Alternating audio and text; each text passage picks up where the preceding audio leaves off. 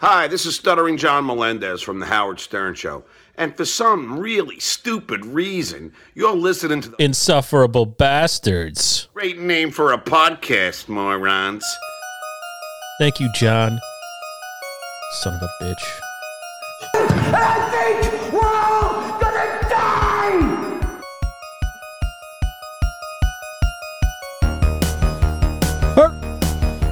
All right, speaking of people you don't want to hang out with, I happened to stumble across this show on YouTube called Insufferable Bastards. I kind of like when he just goes, hey, all right. We got to do one for Johnny Amento. I know he loves this. Treasure to me. I love Judge Dredd. I absolutely love Judge Dredd. Hey, everybody.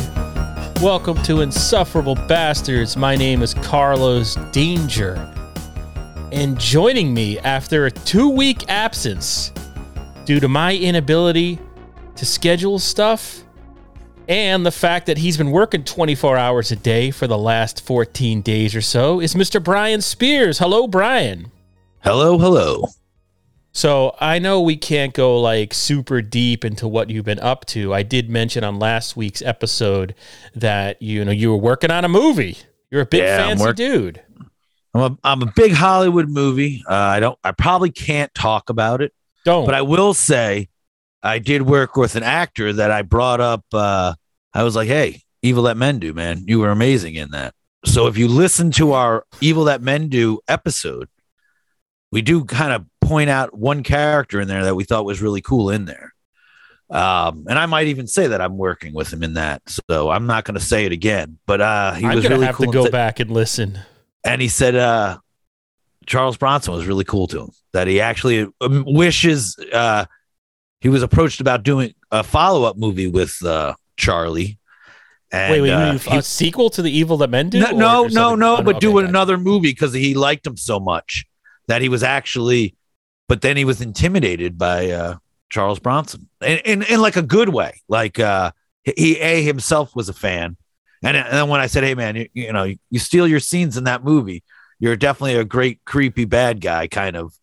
And he was, I know who you're talking about now. Now I realize. Okay. Yeah. Okay. He was a really nice guy, and he had nothing. And he was like, hey, I'm sure a lot of people don't walk up to him and say The Evil That Men Do. You were like really cool in that. He was like 19 in that movie. And the only thing I'll say is he did say like, hey, I wish I could remember the lines like that, like I did back then. That's awesome. That's so awesome. I should, speaking of The Evil That Men Do, that Brian and I released an episode a couple of weeks back, I did get a Facebook message from Paul Talbot, who we had mentioned several times on that particular episode. He's the author. Okay. He's the author who wrote Bronson on the Loose. He's the definitive Charles Bronson expert, and of like those canon films. He's the dude. He's on a lot of commentaries and stuff like that. Anyway, he said he would be happy to come on anytime if we wanted to talk to him about the Bronson, and he thanked us for mentioning him a couple of times. And then he gave, I don't have it in front of me because I forgot about it because that was like 3 weeks ago now. But he gave us he gave me a bunch of other Evil That Men Do tidbits. I guess like because it's confusing on Wikipedia. The director was what's his name, Michael Winner. Is that everyone? I can't remember the guy's name. Oh, really? The one that went eventually to do part 4 for Death Wish or something like that? No, wait, I'm screwing this up. Whoever directed the movie. Remember there was we were talking about how there was one director and then he left? Yes. He was saying, no, the other guy never got started. It was always the dude who did it. His name escapes me. Yeah. He's done some serious. The guy films. who did the Guns of Navarone. Yeah. I apologize because I didn't. Again, we don't research. We don't always research, and we're always off the cuff. Well, and we should say in this episode, this is a bonus episode. Well, it's not a bonus episode. It's a bonus. I'll call it a bonus episode. I'm not going to edit this. We're going to release this as is. So Brian and I haven't talked beforehand because Brian has been really busy, as have I, and. But Brian's we both don't have work schedules that always coincide with like, hey, we'll do this week. You have a family life. I have somewhat of a family. Like we just have, it's hard for us to say like, hey, we record on a Tuesday or Thursday. No, we don't, because both our jobs don't have like hey, you're off at 7:00 on Tuesday. No, that's when the second part of my job begins. Essentially, exactly, it's 18 hours. So we do try to record weekends, and sometimes that's an issue. We try to record what, we never even record at the same time. And I did, I did one episode. I figured, I saw The Batman. So I was like, all right, let's get that out right away. And yes, which I have so much to ask you about. Should we talk about, I want to ask you first on this big movie you're doing with this guy, the bad guy from one of he wasn't the main bad guy, but he was a bad guy. I mean, how about this? He's a sleazy character, and he plays a sleazy character a lot in movies. 52 pickup. Yeah. So, but you've been working like around the clock, right? What's been your schedule? Like, let's talk about like last night, because I think I messaged you at like 8:30 in the morning, and I was like, hey, maybe we can do something Friday. Well, first off, the movie. The movie that I'm working on is it's a little bit of a drive. I always have to drive to work. This one is literally like sometimes the city I got to give myself 2 hours. New York City, involves for all our international listeners. That involves like parking. That involves like traffic. You know what I mean? Like city traffic. The movie I'm working now is in a small town in Jersey, but it is an hour and a half, no traffic. You know what I mean? No, just it's far away from me. So yeah, I had to like leave early. Plus, when you had said, hey, maybe we could record something in the morning, I've been getting up at like 3 a.m. and like having a much different schedule. 3 a.m, drive down, be somewhere between 5 and 6, set up, do, work all day, then drive home. Or I'm in a shop. It's still just been a lot of hours, a lot of getting things done, as much as we can. And then just getting some personal stuff out of the way. But like yesterday when you said, hey, you want to try something?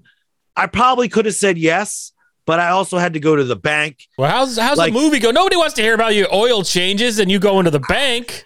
I mean, again, I want to hear about how hard the work is and the challenges. Nobody wants to hear about mundane shit. But but then, like the movie I'm working on has been really cool. We've been, we had a couple cool characters that Designs to Deceive, Josh Torre's building and, creating, and we're building, making all the molds, cleaning out the molds. I mean, I like to say I'm having a great day, but, I spent 9 hours the other day literally cleaning clay out of molds. So it's not all Hollywood. So you haven't had to scream no comment to the paparazzi that are camped out? No. And I'm not seeing anything like that. When we're in there, we're inside in a building. I've been on set a few times. A lot of the times I'm not even with our number one, who's the lead. I'm like, with a whole set of other characters. The other day we were shooting B unit stuff, which means, it's just, inserts or just, stuff where the entire cast is not involved. Is this a horror movie? One or two people. Yeah. I guess you would say it's a horror comedy. I only say that because if there's anybody listening who doesn't know, Brian is a special effects makeup artist.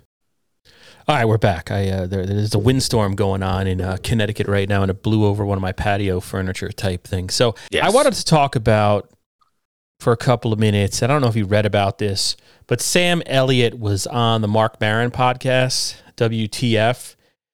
And, all right, so he made comments about, what's it called? Power of the Dog, the Jane Campion movie that premiered on Netflix a month or two ago that's getting nominated for every award there is. I think it's probably a front runner. It'll probably win, I would assume.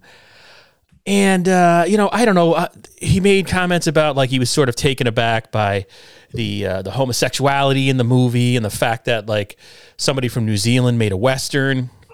It was kind of a bizarre interview, but what I wanted to say, I listened to the interview like the day it came out because, like everybody loves Sam Elliott, right? I mean, who doesn't love Sam Elliott? He's everybody's hero. He's like an old school actor, he's like a throwback to a John Wayne almost. So, but it was a weird interview though. The whole interview was kind of bizarre. And I don't know if that's the way Sam Elliott is, but he seemed kind of a little aggressive and just throwing around F-bombs where it was like, what are you cursing? You know what I mean? What are you cursing so much? I think that's kind of him. Or was he, because the other thing I was thinking, that's either him or did he have a couple of pops before the interview? Was he taking some edibles? I don't know. I just throw that out. And I only say that because listen to this clip. He talks about, this is fascinating, like movie history here. He was married or is married. I don't know if I have no idea. Catherine Ross from Butch Cassidy and the Sundance Butch Kid. Cassidy and the Sundance Kid. Yeah. Yeah. So he was an extra in Butch Cassidy, the Sundance Kid. I had no idea. So Marc Maron starts asking him about this, and just like this guy's response is just, it strikes me as kind of weird. So for people listening, hopefully this will all be the same volume. You might have to turn down your headphones for a minute here. Here we go. It was Sharon. Not you, them. He's looking for Gary Cooper on a motorcycle, and I told him about you, and I said, "What? Yeah. What the fuck?" Yeah. So he's talking about how he got Mask, but see, like the F-bomb, right? What? No, I think that's him, man. He's like, hippie? He's a hippie, but he's like weirdly angry. There's like but he also might. I'm not gonna say have right wing, but he's I'm not gonna say he's conservative, but he's a grumpier old man, more man than you think. But he's still like kind of from the hippie-ish, but like, I think this is him, man. All right, here we go. Here he is talking about how he met his wife. Really? Yeah. And I thought, oh, cool. So I leave and go to Hawaii to get married with Catherine. Now, Catherine Ross, like, she's amazing. And you were on the set of Butch and Sundance with her, but you never met her, or you did? No, never met her. I was an extra, man. But did you see her? Yeah, sure. I watched her shoot a couple of scenes, and I saw her every day going into the commissary, and just thought, well. Was that where it started? Well, no, it started probably. She did a movie with James Stewart fucking eons ago, and she had hair down to her butt and a fucking braid about that big. Yeah. He's talking like he's like hunting a deer. You know what I mean? Like the random you know what I'm saying? It's just. I mean, I think Sam Elliott's more the dude, from The Big Lebowski than he was the narrator. He's talking about how he met the woman he loved and just throwing F-bombs around. It just struck me as, the whole interview struck me as weird. But then he gets to the part. Okay, so that I just wanted to play that for context, because then towards the very end of the interview is when Maron just randomly brings up, basically, hey, you're like the Western guy, and they have been talking about his new series there on Paramount, and Sam Elliott was talking about how much he loves Westerns. Even like Tombstone sucks. All right, people, Tombstone's a piece of shit. I agree. Stop. I wish people like. Also, he made a ton of which I'll say this. He made a ton of Tom Selleck Westerns. Oh, like Quigley Down Under, or I never saw though. Like, you know what I'm saying? Like, he's our cowboy, but I mean, to me, he's the best cowboy is in The Big Lebowski. All right, so let's see. This might be 10 seconds. Oh, there's going to be an ad starting. All right, so I'm going to have to. Come on! Now I might have to edit, or I might just have to blab for 5 seconds. I wasn't too keen on it either. Yeah, you didn't like it? I liked it. Yeah, I don't know. I love her. Yeah. So that's when he starts to talk about hair of the dog, power of the dog, and now there's going to be an ad, so I might have to talk for a couple of minutes. So wait, so when he says "I love her," Google career certificates. Oh, there it is. He's talking about Jane Campion. Okay. I believe. Or Lady Gaga. Maybe he's talking about Lady Gaga. I don't know. Okay. Hold on. I got to play through this ad. This is killing me. You're killing me. Nobody can hear you right now. But I got 15 seconds to kill for this stupid ass ad, and I'll turn your mic back up. Great. I love her. Did you see Power of the Dog? Here we go. Did you watch that movie? Yeah, you want to talk about that piece of shit? Oh, no. You didn't like that one? Fuck no. Okay. Why? I'll tell you why. Okay. I didn't like it anyway. Yeah. I looked at it when I was down there in Texas in 1883. Yeah. And what really brought it home to me the other day, where I said, do you want to fucking talk about it? Yeah. There was a fucking full-page ad out in the L.A. Times, and there was a review, not a review, but a clip, blurb? A clip, yeah. Yeah. And it talked about the evisceration of the American myth. Huh. And I thought, what the fuck? What the fuck? What does that mean? This is the guy that's done Westerns forever. For his whole life. The evisceration of the American West. I mean, they made it look like, what are all those dancers, those guys in New York? I mean, okay. Evisceration of the American West. Is that not what the Wild Bunch is to some extent? Is that not what every Robert Altman film, what he made, McCabe and Mrs. Miller? Isn't that an evisceration of the? Can you argue to a certain point, even though it goes back on it, Unforgiven for a while? I don't know. It's such a weird thing for him to say, I thought. You there? Yeah, I'm This is the first time you're hearing this. Yeah, like I've read the articles. I haven't heard it. All right, so I'll go back to this. Hopefully, don't get copyright struck. New York that wear bow ties and not much else. Remember them from back in the day? Oh, the Chippendales? Yeah. Yeah. That's what all these fucking cowboys in that movie looked like. Uh-huh. They're all running around in chaps and no shirts. There's all these illusions of homosexuality throughout the fucking movie. Yeah. I don't know if they're illusions. I think that's what the movie's about. Yeah. Well, what the fuck does this one? Okay, so that's my favorite part where Marion just goes, yeah, I think that's what the movie's about. Yeah, that's the movie. All right, well, all right, here it goes. Woman from... Who, Jane Campion? Yeah. She's a brilliant director, by the way. I love her work. Right. Previous work. Sure.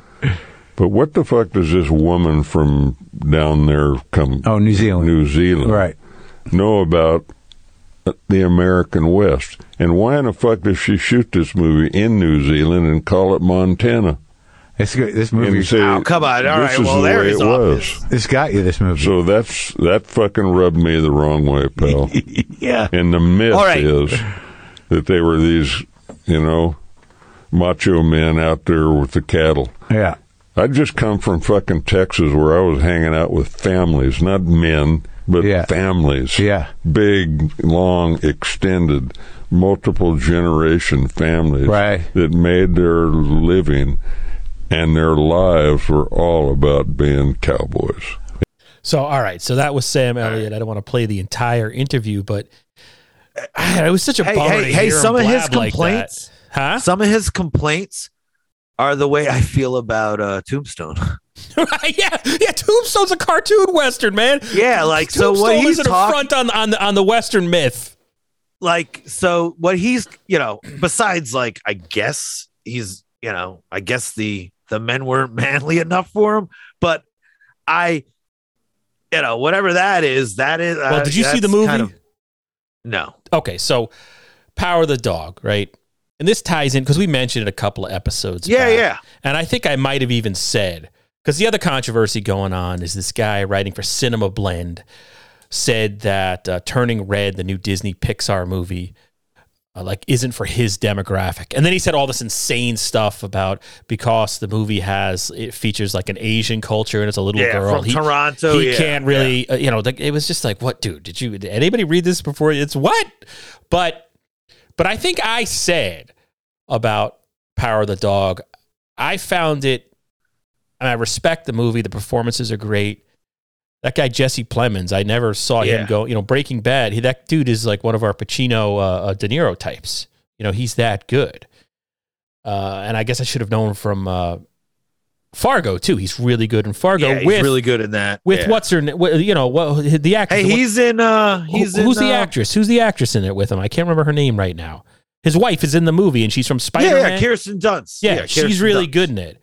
But to me, I thought the whole movie was about... I thought it frustrating because I did want a traditional cowboy ending where there's a big gunfight and the bad guy gets killed. And I remember your review, everybody you mentioning that, yeah. I might have even said that this movie isn't my demographic, or I'm not the demographic, only because it's an art film. At the end of the day, it's an art film. But... I thought the message of the movie was, and spoiler alert if you haven't seen it, I guess for you, Brian, this is a spoiler alert. I'm not worried. It's about, the Old West, and these cowboys are homosexuals, right? The two main characters are homosexuals, but they're closeted because saying so would be death, right? Yeah. Everything. So the whole movie's about how when you live like that, when you're not your true self and your whole life that you're presenting is essentially a lie, how that can warp things and get you into situations and the impact it has on others in your life and how it becomes this whole toxic mess.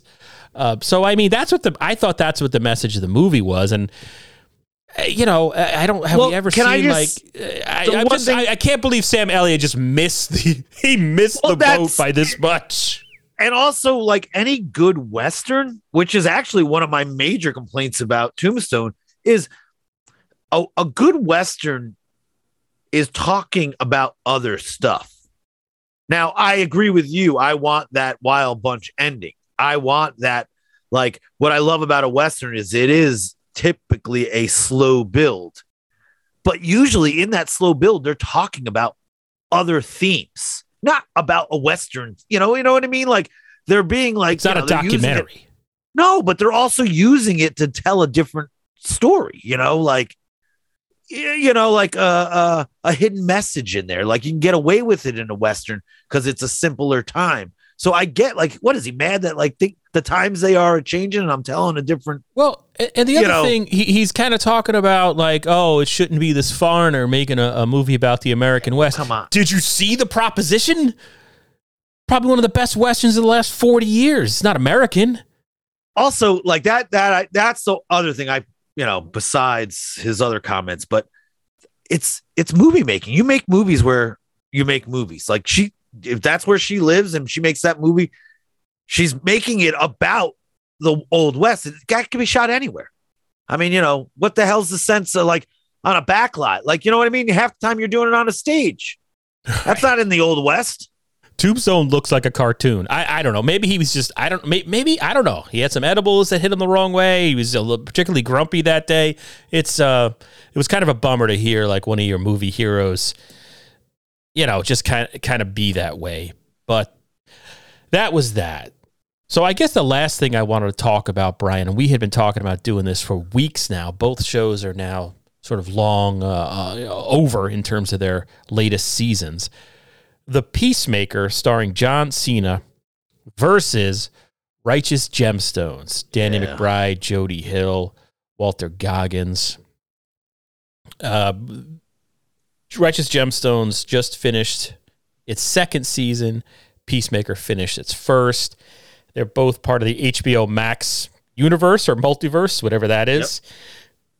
Yep. And I guess I just wanted to open by saying, I mean, I like The Peacemaker. It's entertaining.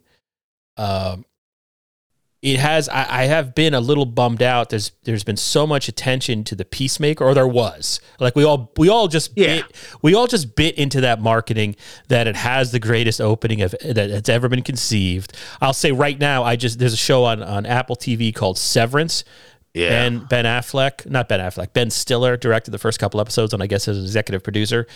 That has an opening in the second half of the season that is more interesting and more compelling than The Peacemaker. So if we're going to say, like, even this year, The Peacemaker didn't have the best opening to a show that's streaming or any show on television.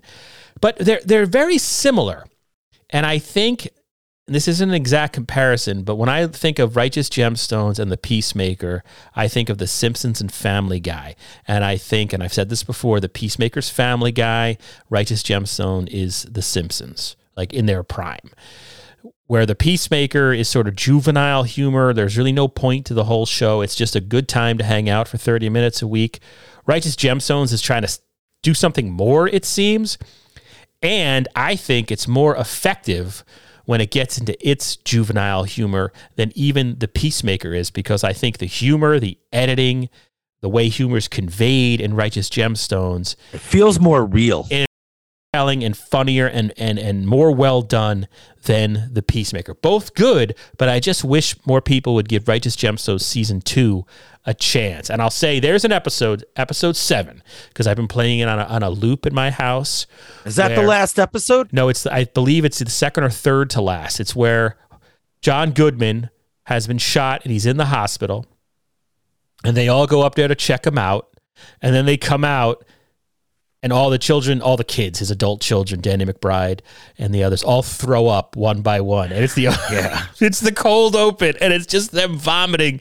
And I laughed my ass off at that. Also, the ending of the 8th episode, I mean, that's The Godfather. I mean, yeah, the only downside, I thought the last episode, the way they just tied it up, it felt to me like they didn't know if they're going to have a season 3. Sure. Like I thought the Righteous Gemstones was in a zone all season, and the last episode is kind of like, oh, okay, they have to have an ending. But that montage was, they just ripped it. I mean, that's The Godfather. It's the same, yeah. Which I thought actually made me a little happier. But I think we can end the episode because I agree everything that you're saying, like almost spot on. I, again, didn't hate Peacemaker, but I always found it maybe more juvenile. Whereas I was like, wow, they're so close. Like they're both kind of dark comedies. They're very similar. I think they complement each other. There is something about Righteous Gemstones that has me more belly laughing. Like I feel the same way about Veep and Curb, and maybe it's the writing. Like James Gunn, I'm not going to say is bad. I'm just going to say he does fart and dick humor. It's very surface, a little surface, which is fine, which can serve a purpose. But and then he's very much then make sure he says his woke joke. Yes. And I'm Facebook, just like, no good. Facebook, no good. Okay. And it's just in your face. Right. Whereas Righteous Gemstones, sometimes it's preaching at you, but you don't know it until you're in the story. And you're in it. And we've said many times before on this show, Jody Hill and Danny McBride have this weird way of blending. It makes you uncomfortable. It's a comedy that's still they're the masters at just making you uncomfortable. And Righteous Gemstones is perfect example of why Danny McBride is involved in those Halloween movies, because there's always one episode in the Gemstones, or I think you could argue in any one of his shows, that is always a scary episode, and they're scary. Right? Like they're pretty Righteous unsettling. Gemstones is dark, but like almost dark and like, hey, you're laughing almost uncomfortably. Where I never listen. I got the joke of John Cena in his underwear. Right. But it just always seemed to. He's cute. He's cute. And Stu World Productions on Twitter said that John Cena is adorable. Yes, and the show is adorable. But if you want something a little deeper than just being like Care Bears, I would say watch The Righteous Gemstones. Yeah. And also, and this is why I wish one of these comic book guys would come on our show, because I want to like the Peacemaker. And I do like it, but I don't know why. I don't get why it's so celebrated. Yeah, you know what I mean. Yeah, I guess because it's IP, right? It's established intellectual property. Because it's okay superhero stuff. You know what I mean? Like to me, it's only okay. Right, and as we've said before, I thought the Suicide Squad introduced the Peacemaker in an interesting way, where you have an alt-right, supposedly an alt-right superhero, and I thought, but then he's not that in the Peacemaker. No, he's lovable and he's great, and he's just I don't know. It's like it kind of smells of daytime game shows. It strikes me as like Wheel of Fortune and Price is Right, or like good in their own way. I don't know. I remember safe. It was very safe with the Righteous Gemstones, especially with like Eric Roberts, who's great. It was so good. Somebody on Twitter just tweeted today that how great it was to see Eric Roberts in the Righteous Gemstones, because he hasn't been used. I mean, he does so many movies. He is so good. Acts. He's not used enough, but he's so good. And John Goodman, man. John Goodman. Holy cow, is that guy like a tour de force now? What a brilliant decision Danny McBride made to pull back on the family and make this season more about John Goodman's character, because that worked 100%. Oh, and the scene, you felt him and Eric Roberts were old friends. Yes, they this whole and the sister's husband, he is a genius. Yeah, he's awesome. That's he probably steals this entire season. That's what that throw up scene. I keep trying to play it for my wife and my son, and they keep insisting they hate it. They hate it.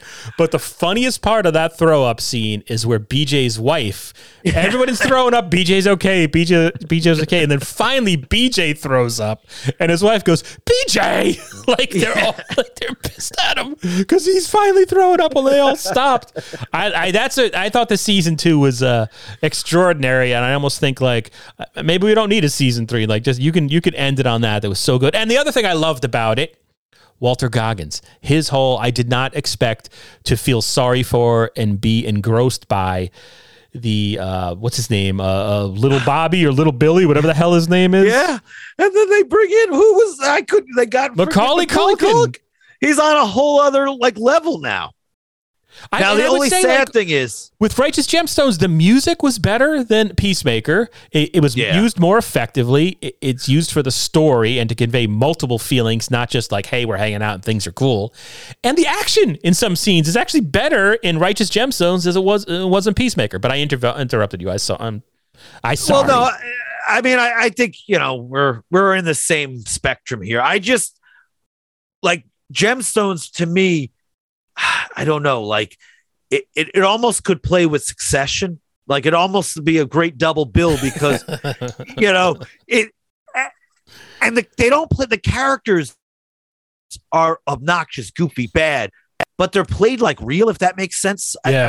I mean, they're over the top. Everything is over the top. I mean, they're both Peacemaker and that are both like way over the top comedies, but I guess I it's hard to say I relate more to the Gemstones. Yeah. Like I really like believe that story where I just maybe James Gunn, I like his movies. I've enjoyed a lot of his stuff. Yeah, he's great. But I don't know, in that half-hour format, it just, and I think maybe Family Guy is a perfect example. Like it's just hits you over the head. It hits you over the head. And again, you would think, if I like comedy and they're both considered comedies, well, Gemstones is more my comedy. Like I don't know how else to explain that. And that's the thing. Yeah, I guess at the end of the day, it is subjective. It all depends on what you think is funny. But we have the same, 100% the same views here. The only other thing I'll say about the Peacemaker, and the Peacemaker ended before Gemstones did this season. I thought the Peacemaker built to just this, this stupid monster in a barn, which I just did not. I mean, it was fine. It was fine. That was there was no epicness to it. It was. I was going to say it wasn't as epic as they make it sound. Yeah, right. There's the stupid monster in the barn. But at the same time, I also, we might differ on this, but I thought the Righteous Gemstones had the same feeling where they're just like. But Righteous Gemstones had Eric Andre. Like they had Eric Andre, Eric Roberts, John Goodman. It was, the performances were just so good.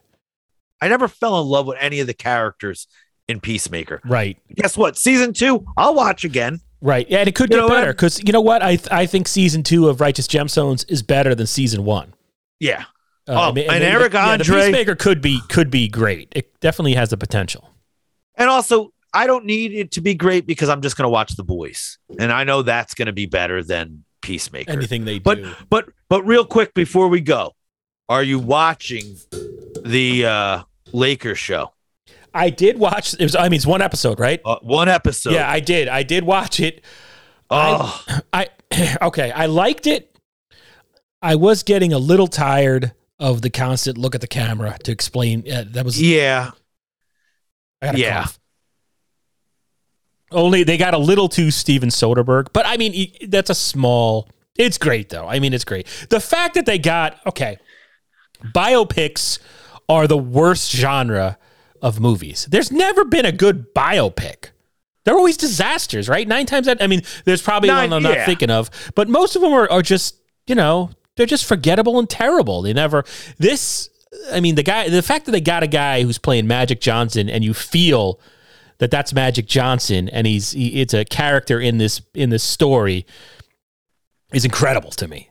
Yes, and I think John C. Reilly. Like I guess this is where Adam McKay and Will Ferrell had their big fight. They separated. I'm going to say this, and I know those guys work great together, but I mean John C. Reilly. Like it is really nice to see him in this. Like this is. He grew up in Boogie Nights. You know what I mean? Like it's like this is Rothschild's dad. You know what I mean? And John C. Reilly's one of our great character actors. You're cutting out a little. And this is a perfect character for it's a perfect character role. Oh, it's so I'm very intrigued and looking forward to this. HBO is coming around for me again. It's definitely I was just gonna say here's the return of prestige television, Righteous Gemstones, and now the whatever the heck it's called. Also, did you know? I don't know if you know this. Written by Jeff Pearlman. The book was Jeff Pearlman, Mahopac High School, Grew up right over Mayapack. Yeah, went on. He was in Sports Illustrated. Yeah. He's a big. He's kind of annoying on Twitter, but yeah, from your neck of the woods. Oh wow, that's funny. Might have even like interned at the North County News at one point. Either that or the Pat and Trader, the weekly where I worked at back in the day. And is he? Oh, all right. I have to look that up. I'm even more intrigued. Yeah, he wrote for Sports Illustrated for years, and then he wrote the book about the '86 Mets, which is kind of the. Oh, okay, all right, yeah. You know what? I think I remember that. I think I remember reading that in the paper. Like, hey, local writer is Yeah, he's become a big deal, and I guess he this was his story. He sold it. Worked on it. I guess he even has a cameo. Him and his children. Oh wow, wow. Yeah, Jeff Pearlman, man. Well, I'm definitely looking forward to it. It looks like a really good show.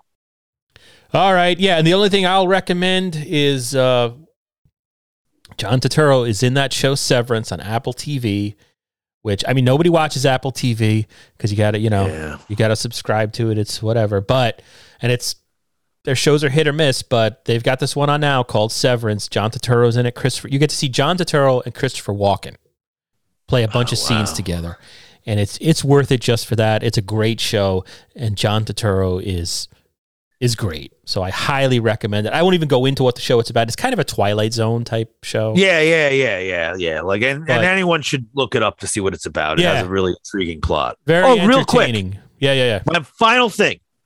Please, everyone, get the Maniac Cop. Oh, right. Thing. Please. Like, it has Brian, a commentary. say it again, because I just stepped on you. I apologize. Maniac Cop. I did some research. Maniac Cop. Badge of Silence. Maniac Cop 3.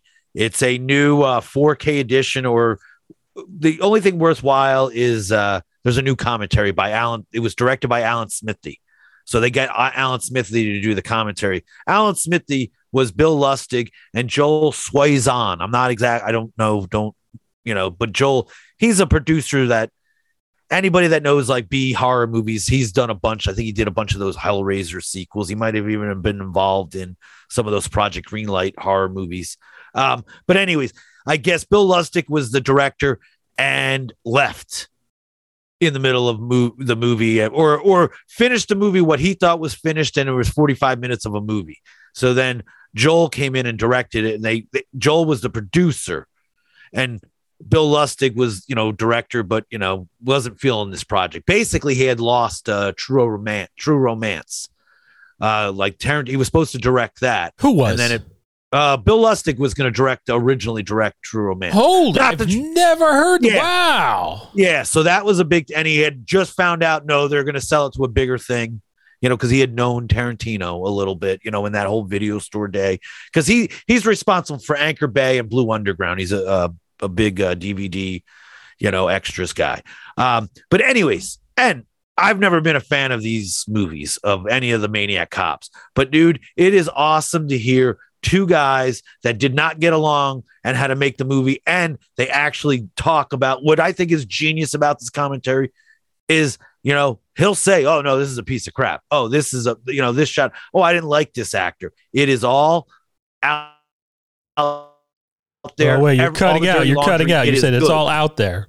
It's all like dirty laundry is out there. They air their dirty laundry about making this movie. Whereas I think Joel, as a producer, kind of director at the, at a necessity, is a little more nicer about making the movie, because he's probably got to, whereas Lustig is like, no, this was the biggest piece of crap. I didn't want to do this movie.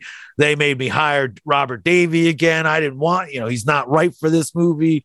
Oh, it's a great, great, great commentary. And it just, in this whole digital world we live in, I cannot recommend. I'm going to have a 4K DVD, and I got it just because I needed to hear this commentary. So you think this is the best commentary of all time? Not of all time, but I love, and I think we agree on this. I'll watch all those bad movies, but I'm more interested on how they made those bad movies. I gotta check. So I highly recommend. I remember running into Bill Lustig at a horror convention. Hey man, we had a room. We had a room across from Robert Zarr, the star of Maniac Cop, and that guy was a maniac. Those were the days. And I'm thinking Monster Mania, as we record this in Cherry Hill, New Jersey, is underway. And my Facebook feed is full of Monster Mania fans, like the Monster Mania fan page. And yeah, it makes me really nostalgic to, because everyone's like, I mean, of course, it's like they're all bitching about stuff that we didn't care about. They're like, oh my God, Michael C. Hall stopped signing at 6 o'clock or 4 o'clock and blah, blah. You know what I mean? They're all just like, yeah, they're all like freaking out, And it sounded like a lot of people bought photo op tickets, but not tickets to get in. So they didn't know what they were doing. Yeah, and it's raining. And like, where are we going to stand if it rains? Well, what do you want, Monster Mania to change the weather? You're going to get wet, dude. I mean, like, bring an umbrella. But yeah, I would like to go to a horror convention one more time. One of those camp out ones where it's a big one. Yes. But yeah, even if we had tickets, even if I had reserved the rooms a year ago, we wouldn't have been able to go because of your work schedule. And I ended up working Friday to 7 or 8 o'clock too. So, but anyway, yeah, I just Bill Lustig and that whole, like New York independent world makes me think of the horror conventions we would go to in the tri-state area, which we really. And Bill Lustig would walk around the floor in every one of those New York City ones we were at, which was cool. Yeah, he was definitely the coolest. Yeah. Yeah. All right. So maybe I'm just going to post this as is and people can deal with it. That's why you got fast forward buttons, people, if you get annoyed. But for Mr. Brian Spears there, I am Carlos Danger, and this was Insufferable Bastards, and we will see you next week. Later. See ya.